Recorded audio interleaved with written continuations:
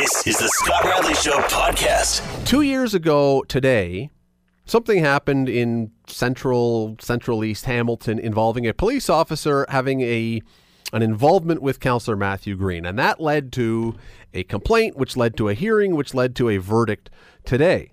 A Police Services Act arbitrator ruled today that a Hamilton police officer, quote, acted as one would expect when he stopped his cruiser and talked to Hamilton City Councillor Matt Green, who was standing under a bridge.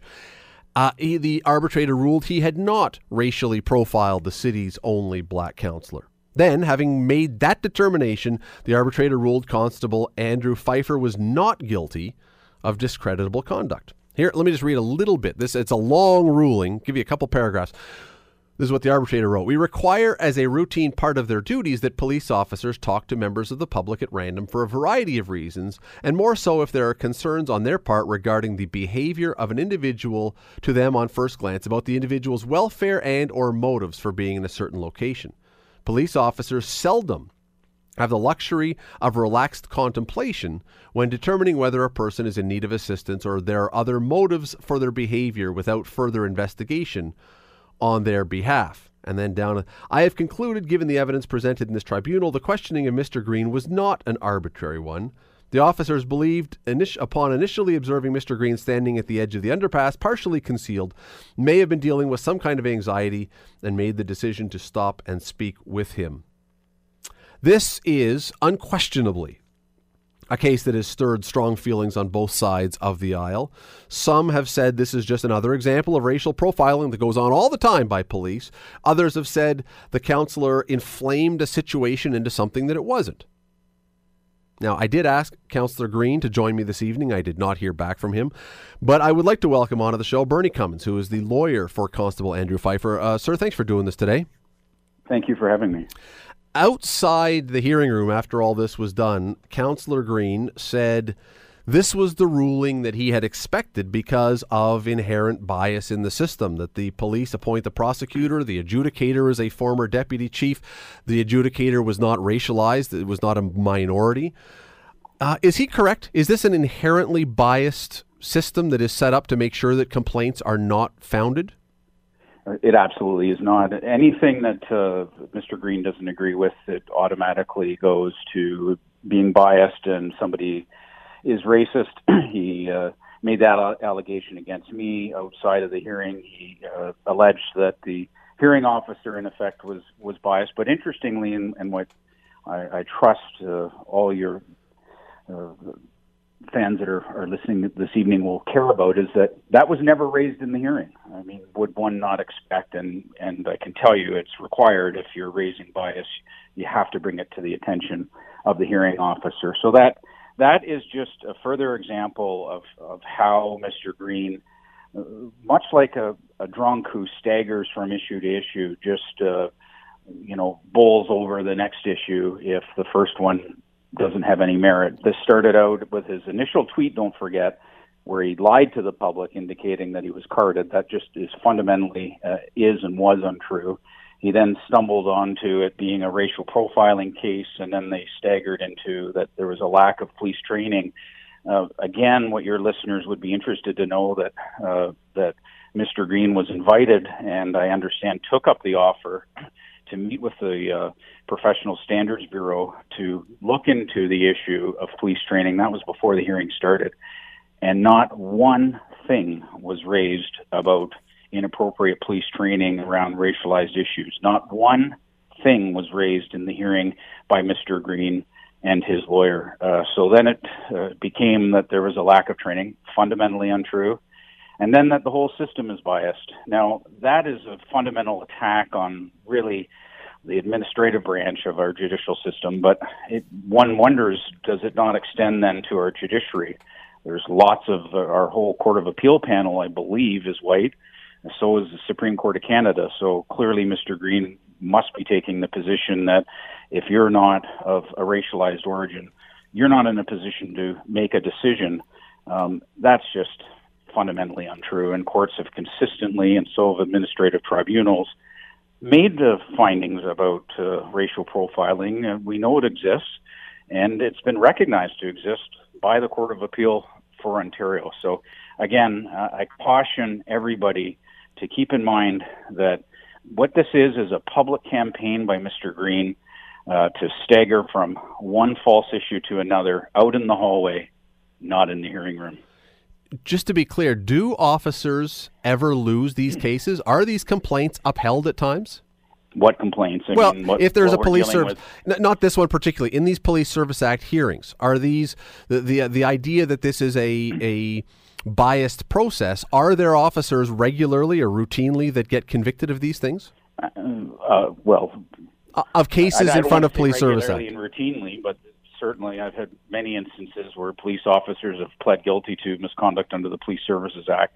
There's nothing at all, again, like this issue wasn't ever raised in the hearing. It's just fundamentally untrue. And it's, again, just another diversionary tactic to try and get the public to not deal with the fundamental issue. And that is that he lacked credibility. The very first statement of the findings was, I lack the necessary confidence in Mr. Green's credibility to accept his evidence. I mean, what other conclusion can one reach? If you're not credible, you're not worthy of belief. And that's what Mr. Green was found to be. You're listening to The Scott Radley Show, weeknights from 6 to 8, only on 900 CHML. Chatting with Bernie Cummins, who is the lawyer for Constable Andrew Pfeifer, who was found not guilty today of discreditable conduct for talking to Councillor Matt Green by an underpass 2 years ago today, which led to a hearing, which led to a complaint, which led to today's verdict. Mr. Cummins, Councillor Green has now said, after the ruling today, he said he's now going to take the next step and file a human rights complaint. Is there a difference? Is there a different standard of proof in a hearing like that from this one, or is it essentially the same thing, just in a different venue? I can't really comment on that because I don't practice in that particular area, but it's consistent with Mr. Green's conduct all along. He just goes from one issue to another, so that doesn't catch me by surprise at all. There have been people who, and now this has been an issue in Hamilton discussions for some time now about police and lapel cameras or vest cameras or something like that. Would that have helped in this case? Would that have clarified what happened? Would that have prevented a hearing from even needing to be done one way or another? Well, it certainly depends on what's captured, what is retained, but clearly it probably would have helped the hearing officer who said, and I quote, I do not have the confidence in Mr. Green's account that would allow me to base a conviction on his evidence.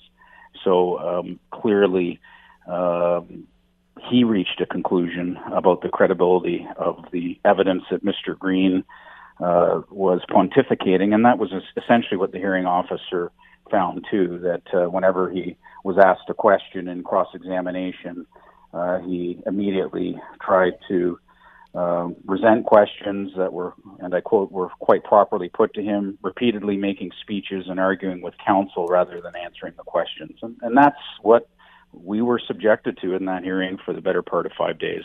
That sort of conduct, that sort of behavior. And again, I'd ask your listeners to keep in mind what really happened here. A police officer doing his job in a police cruiser that's marked, stopping in a live lane of traffic and communicating with a member of the public from 40 feet away, never getting out of his vehicle, never taking his seatbelt off, never putting the vehicle in park. How could any reasonably minded person ever conclude that Mr. Green was detained? That would be the most absurd detention ever in the history of policing in Canada. It simply didn't happen. It is a completely false narrative, and today the truth prevailed. And if I can go back to something you said last segment, just before we took the break, because I want to clarify this. At no point in this hearing, as far as evidence being presented or anything else, at no point was racial profiling raised or evidence presented of that? Well, I mean, Mr. Green had standing through his lawyer, and again, they attempted to raise the issue of racial profiling, but the hearing officer found there was no evidence to support racial profiling, and indeed there wasn't, because for there to be racial profiling, of course, there would have to be some evidence that the officer is stopping simply based on race and that the investigation was motivated by race. And none of that evidence existed because it simply did not occur. I can't believe that this ruling today, regardless of the ruling, is going to change people's opinions. Those who believe Councillor Green are still going to believe Councillor Green. Those who believe your client are probably still going to believe your client. Does that matter that this probably does not have a significant impact on public opinion? I wouldn't think. Well, I think what matters is that people's judgments be informed, by the truth and by evidence. And if people, I invite them to get a copy of the judgment, and repeatedly through it, the hearing officer makes reference to the lack of credibility in Mr. Green's pontificating. Really, it's virtually a word that he used to describe his conduct when he was testifying in cross-examination. So I think a member of the public that's informed or chooses to inform themselves will have confidence at the end that this isn't happening. This just simply did not occur. And, the logical inference that needs to be drawn from this as well is the following. What on earth do members of the Hamilton Police Service gain from engaging in racial profiling?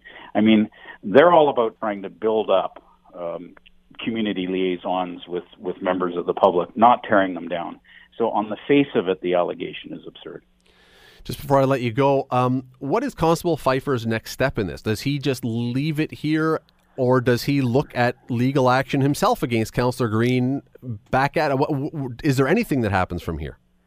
Well, I mean, that's something that, he'll have to assess in confidence and after great discussion. Today's not the day to do that, but I can tell you that he's looking forward. He's always been at work. He's a valued member of the Hamilton Police Service. He'll be back at work, and he was only doing his job. What more could we expect? Bernie Cummins, appreciate your time tonight, sir. Thank you for doing this. Thank you for having me. The ruling, by the way, if you go to thespec.com and you can find the story there, and embedded into the story, you can find the ruling if you want to read it. Now, as I said at the very top when I started this segment, I did send an email today asking Councillor Green to join me. I did not get a response. I would be happy to have Councillor Green on to discuss his side of this. I would love to have him on to hear the difference of opinion that he would have with Mr. Cummins. And if that opportunity presents, absolutely equal airtime will be provided to Councillor Green. I would love to do that. I hope we can do that. Just hasn't worked out to this point. You're listening to The Scott Radley Show, weeknights from 6 to 8, only on 900 CHML. Last October, President Donald Trump said all the remaining files that were held about the assassination of John F. Kennedy, and there were still thousands of them, all of them would be released 6 months later. That was back in October. And that 6-month spot would bring us to April 26. Today was the day that all the remaining files on the JFK assassination were going to be made public. And we were going to learn everything remaining to know about who killed John F. Kennedy. Was it Lee Harvey Oswald? Was it the Mafia? Was it Castro? Was it, pick whoever else. The 1947 Montreal Canadiens alumni team. It could be anybody in this story. We don't know who this is. There's lots of different versions. I don't know if they've ever been dropped into a conversation of this before, but Well, sure enough, a whole bunch of files today were made public. I think something in the neighborhood of 19,000 pages, but not all. Bowing to some pressure from the intelligence community, from the CIA, I believe, Trump said some documents will now be protected for 3.5 more years until 2021. Why? Well, we'll find out in a moment. So do the ones, however, today tell us anything? Was this document dump something that was truly illustrative or open or helpful, or was it just paperwork? Randy Owen is a JFK assassination expert who's spoken on this wonderful, terrible, unbelievable mystery that we've had for decades now. He's spoken on it dozens and dozens and probably hundreds of times. He joins us now. Randy, thanks for doing this today. Oh, thank you, Scott. I'm glad to be with you. How big, do I have the numbers right? How big was this document dump today? How many documents were actually released? Yeah, about 19,000 documents. And previously, up until then, it had been about 32,000 had been released up until today. So, relatively speaking, it was an enormous amount of stuff that was put out. Yeah, out of the 5 million pages that comprised the whole collection. Okay, so not so much then. then.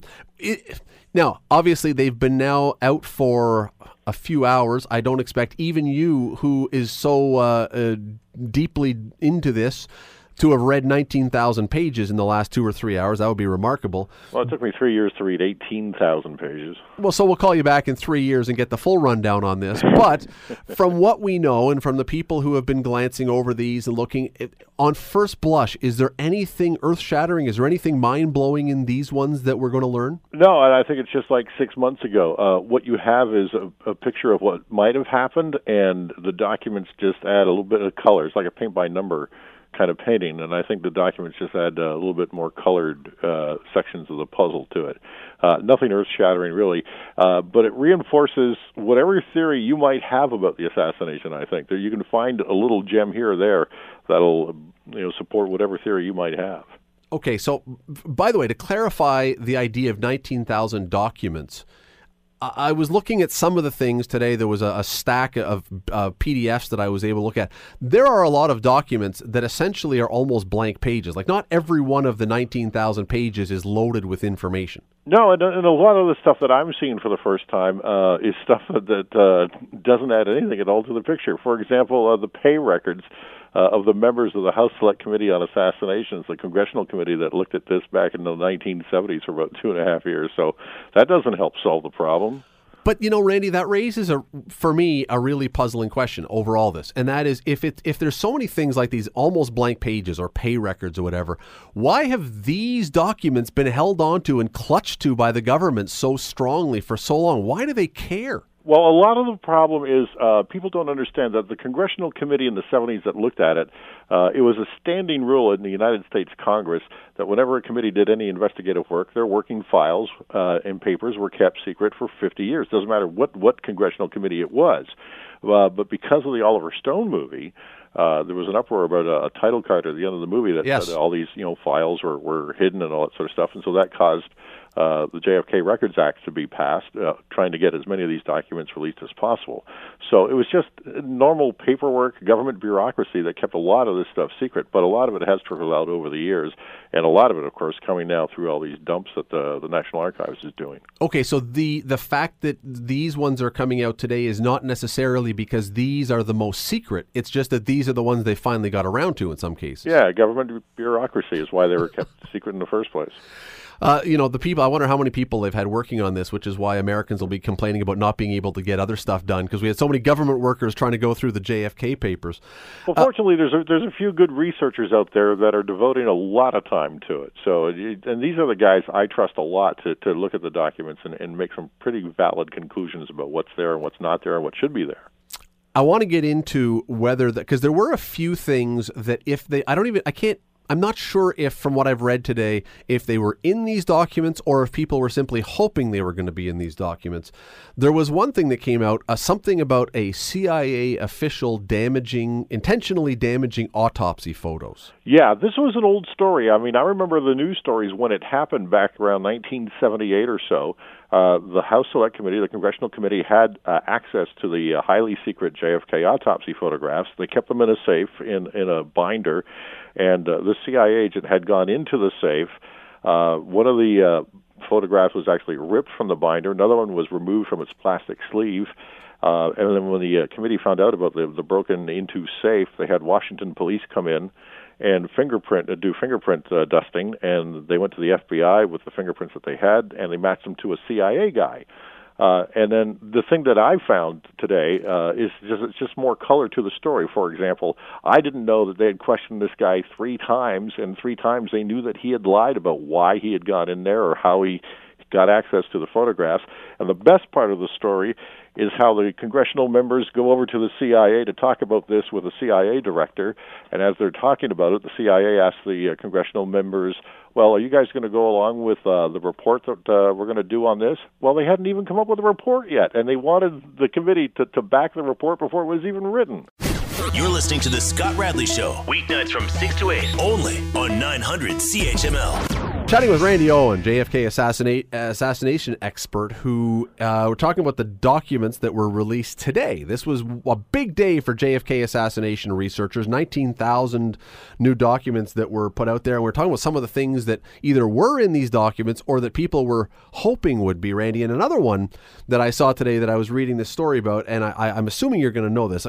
By the way, anyone who's listening, I have not primed Randy on these stories, so anything he knows. Just, good for you, but just in case people are wondering. The story that I don't know if they were in the documents, but people were hoping was the story of Charles Thomas. Now, the diplomat. So apparently the story is, and I'll start it, then you can jump in. He was a diplomat who apparently discovered some information that may have led to people to undermining the Warren report, and suddenly he is found dead shortly after that, having, quote, quote, killed himself. I'll let you take it from there. Okay, he was a diplomat down in Mexico, and of course Lee Harvey Oswald was there about 6 weeks before the assassination. And it was in the years after, especially in the year after, he thought he had some important information to share with the commission, and he was quite adamant that there wasn't a proper investigation done in Mexico City of Oswald's connections, because while Oswald was there, he went to the Soviet embassy, the Cuban embassy. He was trying to get back into Russia once again because he had defected once before.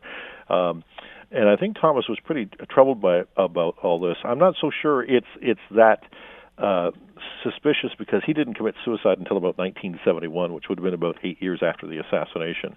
But what he knew, and what Thomas wanted to get to other responsible researchers or investigators or the government, nobody really knows for sure just yet. And there might be something written down somewhere, but I haven't seen anything yet. Do you expect, once the final document is finally released, and that may never actually ever happen for all we know, but let's assume it does. Once the final document is released and we now see everything the investigators, the government, the Warren Commission, everybody has ever gathered, will it tell us who killed Kennedy? No. And I think what we're seeing right now is a game that's being played by the people who are in charge, and they're putting all this stuff out. And like I said, whatever theory you might have, you'll find a document or something that'll support it. So it's like a wild goose chase, except all the geese are running off in different directions. That's part of the problem. I think the other part of the problem is, there's been so much information, so much misinformation, and so much disinformation, deliberately wrong information that's put out there for whatever reason, that I think if the truth ever comes out, nobody will ever know it. It won't be recognizable. It might have already come out. Well, and now, do I understand right that the pages that are left, so Trump put out or allowed all these pages to come out today, and I saw a number, and this can't be right, but that the remaining pages that have not, or documents that have not been released that are now being held for 3.5 more years, it numbers something like 500? I think it's probably zero. I think what you're seeing right now is all the documents have been released. However, they have not all been released in full. Oh. So there are still some blacked out sections, redacted sections, that sort of stuff. So I think all of the pages have been released, but like you said, when you saw some of the documents and they're all white pages or black pages, that's what we're going to have to deal with for the next 3.5 years and perhaps even longer, is trying to get those redactions lifted. But Randy, does that not lead people like you, people who study this, to believe that, look, if everything is out and we're now, how many years, you can do the math in your head, 63 to 2055 years, something like that, whatever it is. There must be something spectacular under that black ink that they are still hiding, if at this point the CIA is still telling the president, you can't release that yet. We're in 2018. You still can't release that. That's got to be brilliant stuff under there. There's some stuff, and there's some stuff that's not even in the files that I think is amazing. Before all this happened, in the months leading up to 6 months ago, I saw a list of some of the files that were supposed to be coming out in all the document dumps, and one of the things I was interested in were interviews done with Jackie Kennedy about 6 months after the assassination by an author named William Manchester, who later used the interviews that he did with her and a bunch of other witnesses to write a book in 1967 called The Death of a President. But he stipulated that all of the material that he did, the interviews that he did, including those with Jackie, were not to be released until after the death of Kennedy's last child. So Carolyn Kennedy is still alive. But one of the files there was supposedly the tapes of the interviews with Jackie Kennedy. And I've got what's called the RIF numbers, and these are the numbers that are assigned to all these documents and stuff like that, and these would be the actual audio tapes. And so I got those more than 6 months ago. So I went looking through the files today. They're not in there at all. So they have gone missing. Apparently, that's the way it looks right now. Like the president's brain. Yeah, that's been missing ever since pretty much the autopsy. How do you lose the brain of the president who's been assassinated? You don't. You bury it with the body. That's where I think it is. Just before I let you go, I'm not being flip about this. I really am not. But at this point, even if in one of these documents that comes out in the last 500 or under that black ink, it says, and here is John Smith, who was the guy who took a shot off the grassy knoll and hit the president. Is it impactful now, or is it just satisfying to finally know the answer? I think it's satisfying to know the answer and hopefully write the history books that keep saying that Lee Harvey Oswald was the lone assassin. It is. It remains fascinating. Maybe I'll give you one little tip. Yes. I once talked to a CIA guy years ago, and I asked him, what kind of markers do you guys use to black out these documents? He said, I can't tell you that. That's classified. True story. I think it's time for all of us after the show tonight to go back, pull up JFK, and spend the 3.5 hours watching Kevin Costner and Donald Sutherland and John Candy and all those guys again, and refresh our memories on all the conspiracies, every single conspiracy jammed into one great movie. I recommend it, and by the way, there's a conspiracy about the movie, because I don't think Kevin Costner acted alone. Randy Owen, always appreciate having you on. Thanks for the time tonight. Thank you, Scott. That is, and by the way, that was, as I say, John Candy. If you remember, John Candy was in that movie, one of his last great roles. Lots of people in there. You can watch. Ed Asner was in that movie. I can't even think of all the other ones who were. But anyway, JFK, if you have 3.5 good hours, there's something to way to fill it. You're listening to The Scott Radley Show, weeknights from 6 to 8, only on 900 CHML. That would be a flock of seagulls with their classic 80s anthem, Ran So Far Away. Well, that's appropriate today, running so far away. Although they might have to change the words for this, a run that is coming up next weekend. This may be my new favorite thing ever. Because see, every night, almost every night, pretty close to every night, after this show, I head over to the gym and I torture myself. I get on the treadmill. It's been cold. In the summertime, I'll probably do it outside, but it's been winter. It's been cold. So I go over to the gym and I get on the treadmill and I start running. And I loathe every single step. Hate it. Ken Mann, who works here at CHML, you hear Ken's voice on the news all the time. Ken is an exceptional runner. Great runner. He's done I don't know how many marathons now. Fantastic runner. And he loves running. I see him leaving here after work and he's dressed in his running gear and he's going for a 20K run. I mean, I think he's touched in the head, but nonetheless, that's what he does. Ted Michaels, not nearly as talented a runner. Enthusiastic, wildly enthusiastic, not talented. But he goes out and he loves running too. I don't get the running love. I hate running. Running to me should be saved for being chased by a bear, maybe if you're being mugged by someone, like life-saving situations. That's when you sprint. That's when you run. Otherwise, this is why God invented cars, so we wouldn't have to run. The Around the Bay race, if the folks who planned this whole thing thought it through a little better, if we simply drove around the bay, the whole thing could be done much quicker. Just telling you. Anyway, brings me to my point. For those like me, by the way, let me bring Ben here. Are you a runner, by the way, Ben? No, hate running. Okay, see, I knew there was something I liked about you. I do it because I'm told it's good for me. I'm told that it's good for my health. You get your heart rate up, you do your cardio. I've lost a few pounds. That's good, right? There's some benefits to it. I'm not going to lie. It's not a lack of benefits. There are obviously good things about running. Although it is worth pointing out that the guy who started the running craze back in the 70s, whose name is eluding me at this moment, it's 4 letters, anyway, I'll look it up in a second. He dropped dead of a heart attack while running. And Phidippides, the Greek guy who was credited with creating the marathon, remember what happened at the end of the marathon? Do you remember why the marathon is the length it is? Because he ran from Marathon to Athens, or Athens to Marathon, I can't remember which one it was, to tell them that they're being attacked, 26 miles, 385 yards, 365 yards, and then drops dead. There's no good stories in running. Running is filled with stories of people dropping dead while running. This is not a sport we should be involved in, except that it's supposed to be good for us. And so every once in a while, you go out. I do it every night. Let me get to my point.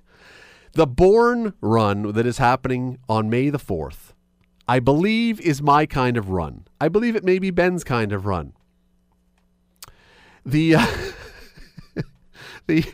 is being billed as the race for underachievers. It's a 0.5K, not a 5K. It's the 0.5K. This is awesome. The race starts at a brewery where you will get a beer as part of your fee. Well, let me tell you what goes on here. All finishers, so you get a beer to start with. All finishers, this is from their website, will receive a pretentious oval Euro-style 0.5K sticker you can attach to your rear windshield to show what a tough guy you are. Everyone gets a T-shirt. Everyone gets a participation medal, no matter how bad they are, because we're all about positivity and self-worth. There's a coffee and donut station at the halfway point for carb loading so you don't, lose your energy. They have water stations in the big runs. Here we have a coffee and donut station. They point out this is also where the designated smoking area is. There will be finish line photos for those who are exhausted. There is, thankfully, a medical tent because you wouldn't want someone to, in that span to hurt themselves. The race is being sanctioned by Slacker, the Society for Lazy and Carefree Runners. And there will be a bagpipe player playing Amazing Grace at the start, which apparently they say you'll still be able to hear at the finish. I kind of love this. Oh, and the best part, you can sign up for the VIP treatment in this race. Ben, what do you think you get if you sign up for the VIP of this race? 2 beers. No, you don't even have to run. You get to not run. You get to go to the 0.5K, get all this stuff, and you don't even have to do the run. I think I am going to pass this along to the folks from the Around the Bay race, and next year they can have their 30K, they can have their 10K times 3 relay, they can have their 5K walk and run, and they should have the 0.5K. It's the 125th anniversary next year. Let's fully immerse the city in this and bring out all the people who can only do 0.5K. Go from the Swiss Chalet on York Boulevard to the parking garage on York Boulevard. Have a photo, have a beer, have a coffee, have a donut, and go home. That, to me, is a run. James Fix was the name of the guy. Thank you, James Fix. Yeah, 3 letters, not 4. Fix. I was thinking F-I-C-K, but that was going to get me in trouble, so it's F-I-X, James Fix, and with 2 X's. There it is. See, there you go. You're listening to The Scott Radley Show, weeknights from 6 to 8, only on 900 CHML. Let us now bring in our good friend, Bubba O'Neil. All right, your choice, player's choice tonight, and thanks for joining us this evening after last night, which, by the way, when I saw you on TV yesterday, I thought your head was going to explode. Oh, my goodness, what a night of sports. Leafs, Jays, Raptors, TFC, Marlies, set up for the Bulldogs, Ticats training camp. One more thing, and you may have actually burst into flames. And a crazy night by LeBron James. Just insane. So, your choice, player's choice tonight, would you like the let's take issue topic first, or would you like the angry topic first? Oh, I always like angry. All right, well, let's go with angry first, because I'm watching TFC. I finished watching the Leafs. I've been flipping around, watching some other stuff, and I get to the TFC, the soccer game. It's Toronto Football Club playing against Guadalajara for the CONCACAF Club Championship as the champion. It's a big deal. Anyway, they get to overtime. This thing is all tied up, and even before they got there, my blood pressure was going up because you know what's coming, because it seems, Bubba, that every significant soccer championship, by some unnatural law, is now required to be decided by penalty kicks. When will soccer finally grow up and decide this is the stupidest way to decide a championship in any sport, anywhere, on any planet? Why don't you just leave it alone? It is what it is. It's stupid. That's the way it goes. And I believe it was Marky Delgado, had a great opportunity at the 90th minute for Toronto FC to win the entire tournament. He did, yep. He did, all right? So don't shoot it over the bar. and win in regulation. Great effort by TFC. And you know what? You're right. There are a lot of big competitions, UEFA Champions League finals, where generally both teams end up playing very defensively, and you end up getting into a situation where you might end up with a draw and you have to end up into penalty kicks. You can't keep playing forever. If there is a criticism, I would say that this particular tournament format does not follow, the World Cup or what we generally see in European championships, where you'll play extra time with 2 15-minute halves or that kind of thing before you go to penalty kicks. This one goes straight to kicks.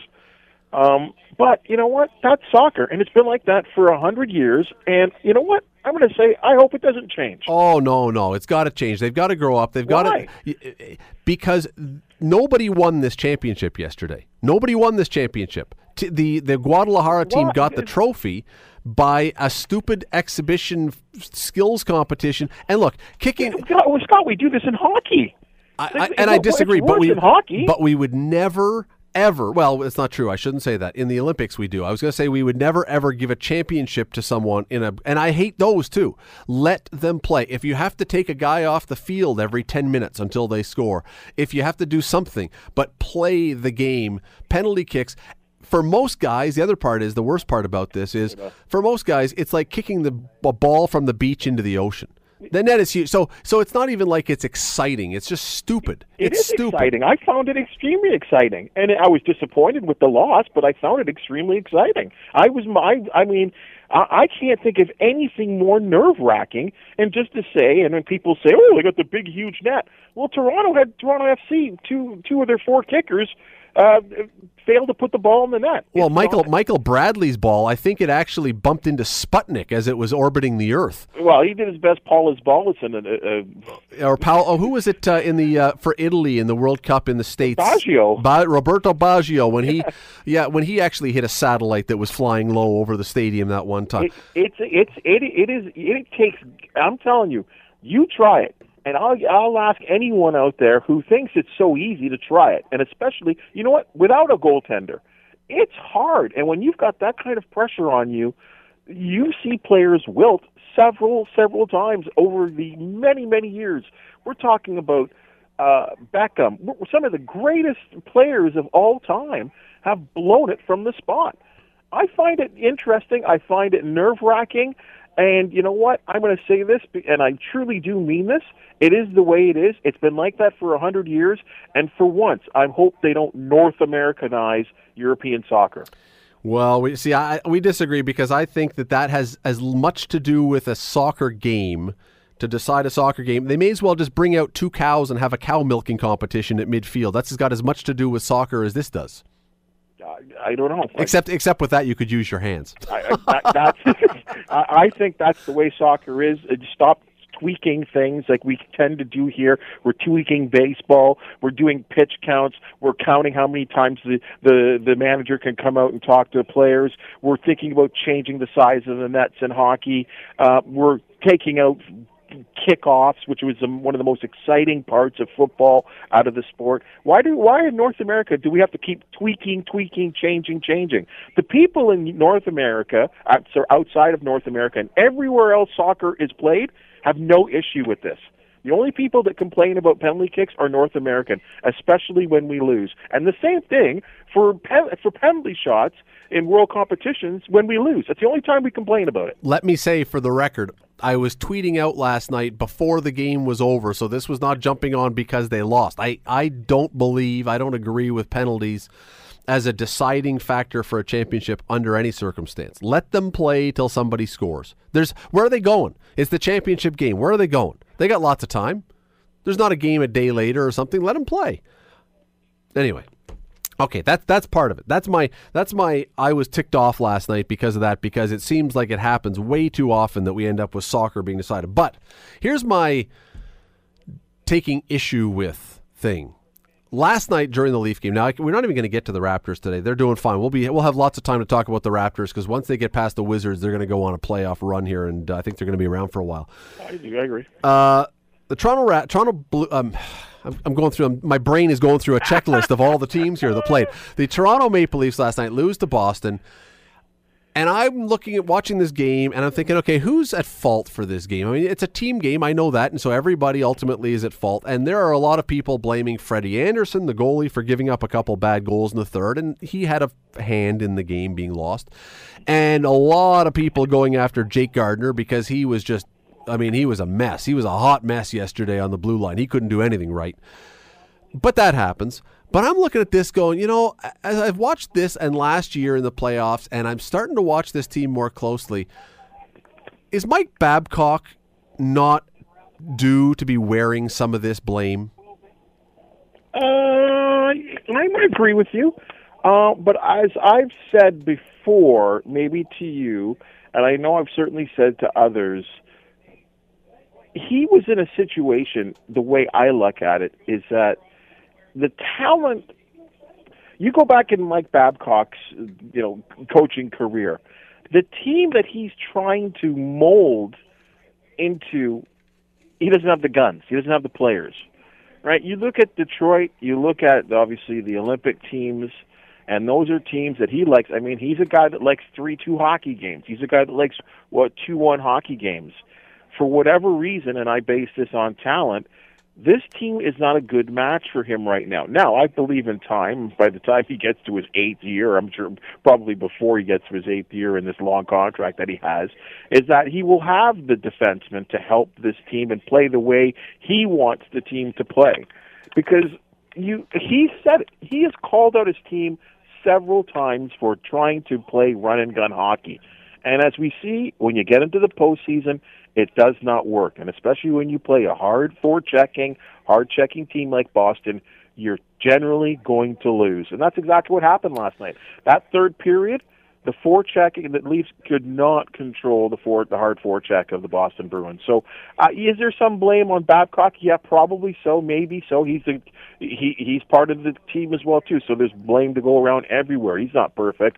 But I believe that this team doesn't play the way he wants them to play. Let me tell you why I think Mike Babcock was at fault yesterday.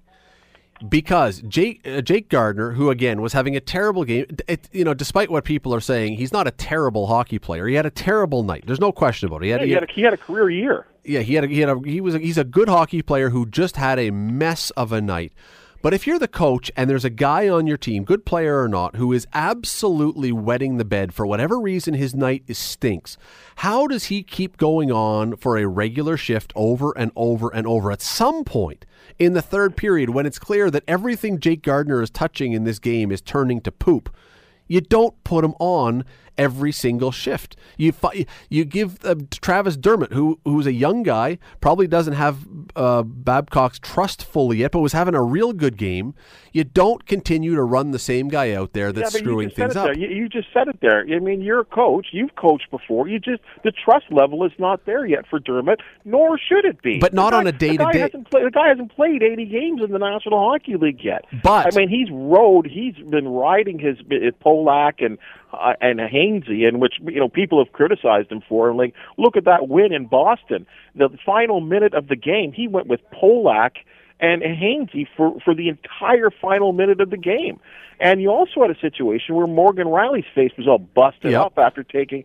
So they were basically short a defenseman. Even though he did return, he was in tremendous amount of pain and probably might have missed a couple of shifts due to the fact that he was so banged up. Okay, so is a coach's job, though, part of it, regardless of whether the guy's a veteran, a rookie, a first game or whatever, is part of your job not to assess who is playing well on your team and who isn't and give the guys more ice time who are playing well?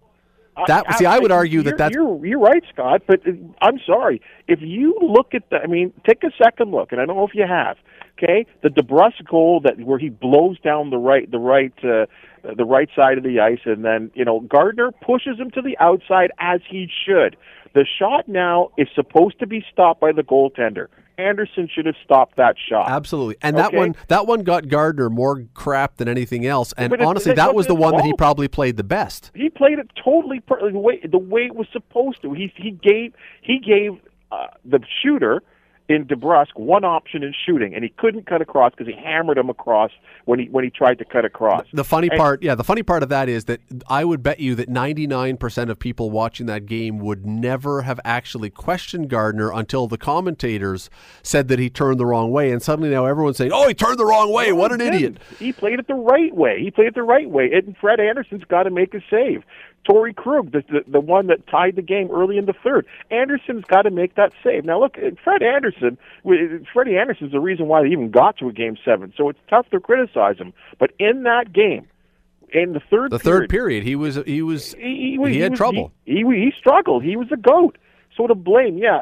And sometimes, I've always said this too, there's particular statistics in individual sports where you look at particular numbers and sometimes they don't tell the true story. Okay, let me give you another one. And we're all looking at -5 and blaming it on this guy and saying, and no, it's more than him. Let me give you another one. Let me tell you the names of 6 players, and I'll tell you why I'm going to name them. Joe Thornton, he's a big name, but he's 58 years old now. Yeah. Nick Schmaltz, Alexander Wenberg, Robert Hagg, Ryan Pulak, Mike Hoffman.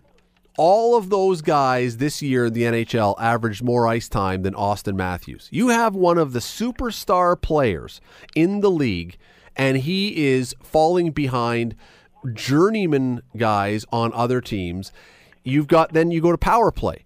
Austin Matthews averaged 2 minutes, basically just 2 minutes of power play time. He had less power play time than Tyler Bozak, Jason Zucker, JT Compher, Christian Fischer. Mitch Marner also had almost no power play time. I don't understand how Mike Babcock, apparently, and I believe a bright coach, continues to find ways to not put his best players on the ice more to give them more opportunities. If I'm him, and I'm not being paid $6.5 million, but I can darn well tell you that Mitch Marner and Austin Matthews are going to be on for a lot more than 2 minutes a game for power play time. Well, I mean, first of all, the Leafs didn't have a lot of power plays. I mean, Boston had throughout the series had most of the power play opportunities. But here's the thing. You just said moments ago that when guys are going good, they should get ice time, and when guys are not going good, they shouldn't get ice time. Was Austin Matthews going good to you? I'm talking about through the course of the year. I wonder how much different Austin Matthews is on the power play, how much better he is if he's got twice as much. Ron Hainsey has something like 17 hours of shorthanded time that he played this year. I mean, he was on the ice for the entire... Because he was the most reliable guy killing penalties. That's true, but he also, as the year went on, he got better and better and better. I'm looking going, if I have Austin Matthews, I want him on for a minute of every 2-minute power play that I have. Now, that may be over 2 shifts, not over 1 shift, but I want him on the ice all the time when I have a man advantage. This is, I don't understand. And so you've got this situation now. You get to a game like this, and there's some stuff that you say, I'm not sure that this has been. I don't know if Austin Matthews has had more ice time and more power play time and more confidence in those situations over the year. Do you find yourself in this spot? I don't know. Well, I would say that Babcock evaluates his players and his coaching staff as much as probably any other NHL coach, and the guys had an incredible experience, worldwide experience, and I said was part of a Detroit team that made the playoffs every single year. So I feel like he has to be trusted, and that's the reason why they pay him, what was it, $8 million for 8-10 years or whatever it was. I think he knows what he's doing. And to me, I have no issues with Austin Matthews and his ice time, especially in this series. I don't think it was deserved. I think other guys were going better than him. He's 20 years old. It wasn't happening. And I believe also that there's line matchup situations. It is clear and obvious to me, and even in victories, even in Leaf victories, and I guess there was 3 of them in this series, that Patrice Bergeron, when playing, and I know he was injured for a game, he owned Austin Matthews. He owned him. And I don't know for what. It's a reason why he couldn't get free. Maybe there was he didn't like getting bumped by Chara. We also saw William Nylander struggle as well, too. It was a bad matchup against the Boston Bruins. Okay, one more thing, then I got to go. Unfortunately, I'm out of time. I could do this all night with you. And that is, okay, so you've got a situation where Bergeron is owning, his line is owning Austin Matthews. Bergeron is also legitimately, 35, 36? 34? 35. 35, okay. Right. You play Austin Matthews knowing how good he is every second line over the course of 7 games, and let's wear Bergeron down. You make that guy, if they're going to match up and he wants to play every second shift with that line, fine, we'll see what happens by the end of 7 games. There was a game, I can't remember if it was game 4 or game 5 or game 6, whatever it was, maybe it was last night, I can't remember when I saw it, that Zdeno Chara had played 19 minutes and Austin Matthews had played 8. There are teams that play their best. Now, I know he's a defenseman. I know it's different, but there are teams that play their best players a lot. And for whatever reason, Mike Babcock holds back on the best players. And I say, you know what? You got young guys who are really talented. Let them go. Let's see what they can do. Austin Matthews does not need to be coddled anymore. He holds back, or he likes to roll his 4 lines. He's been successful as a coach. It rolls his 3 to 4 lines. Okay, and so, you know what, let's go back to the Glenn Sather days. I want to have Ken Lindsman and Dave Semenko on the ice for equal ice time with Wayne Gretzky. That doesn't even make sense. That you play Wayne Gretzky and Yari Curry every second shift and you move the other guys in and out. You get your stars on the ice because they're the guys who win you games. I don't need to see Dave Semenko every second shift or every 4th shift. Anyway. We'll talk about this. We'll continue with this because we got a whole summer now to bash on the Leafs. Well, and it's funny because I have a feeling is that there's going to be definite changes. Oh, sure there will. There's going to be players that we know as Maple Leafs now. Some of them that we've known for a while will not be back. And I believe that tomorrow, and I don't know why I'm feeling this, I feel like there's going to be some things said during the locker clean-out that we didn't really know about. That there always are. There always are. And, okay, last thing, because I do have to go. If you were the Leafs, yes, and you would trade, you're not going to trade Austin Matthews, and now you're not going to trade Mitch Marner, would you, knowing how bad your defense was, would you consider trading William Nylander for an A-list stud defenseman if you could get one who's a bit of a veteran guy? So you lose some years, you pay more money, but you get the guy that you really need on your back end. Would you do that? In my opinion, Mitch Marner is available too. Anyone but Austin Matthews and probably Frederick Anderson are available, in my opinion, right now. Always love talking with Bubba O'Neil. You can catch him tonight on CHCH at 11 o'clock doing the sports and in his free time, the weather, which is a lot better now. We like you a lot better now when you say it's going to be sunny and warm than blizzard and icy rain crap. It makes life a lot easier, that's for sure. Bubba O'Neil, thanks for doing this, sir. Always a pleasure, Scott. Thanks for having me. The Scott Radley Show. The Scott Radley Show. Weeknights from 6 to 8 on 900 CHML.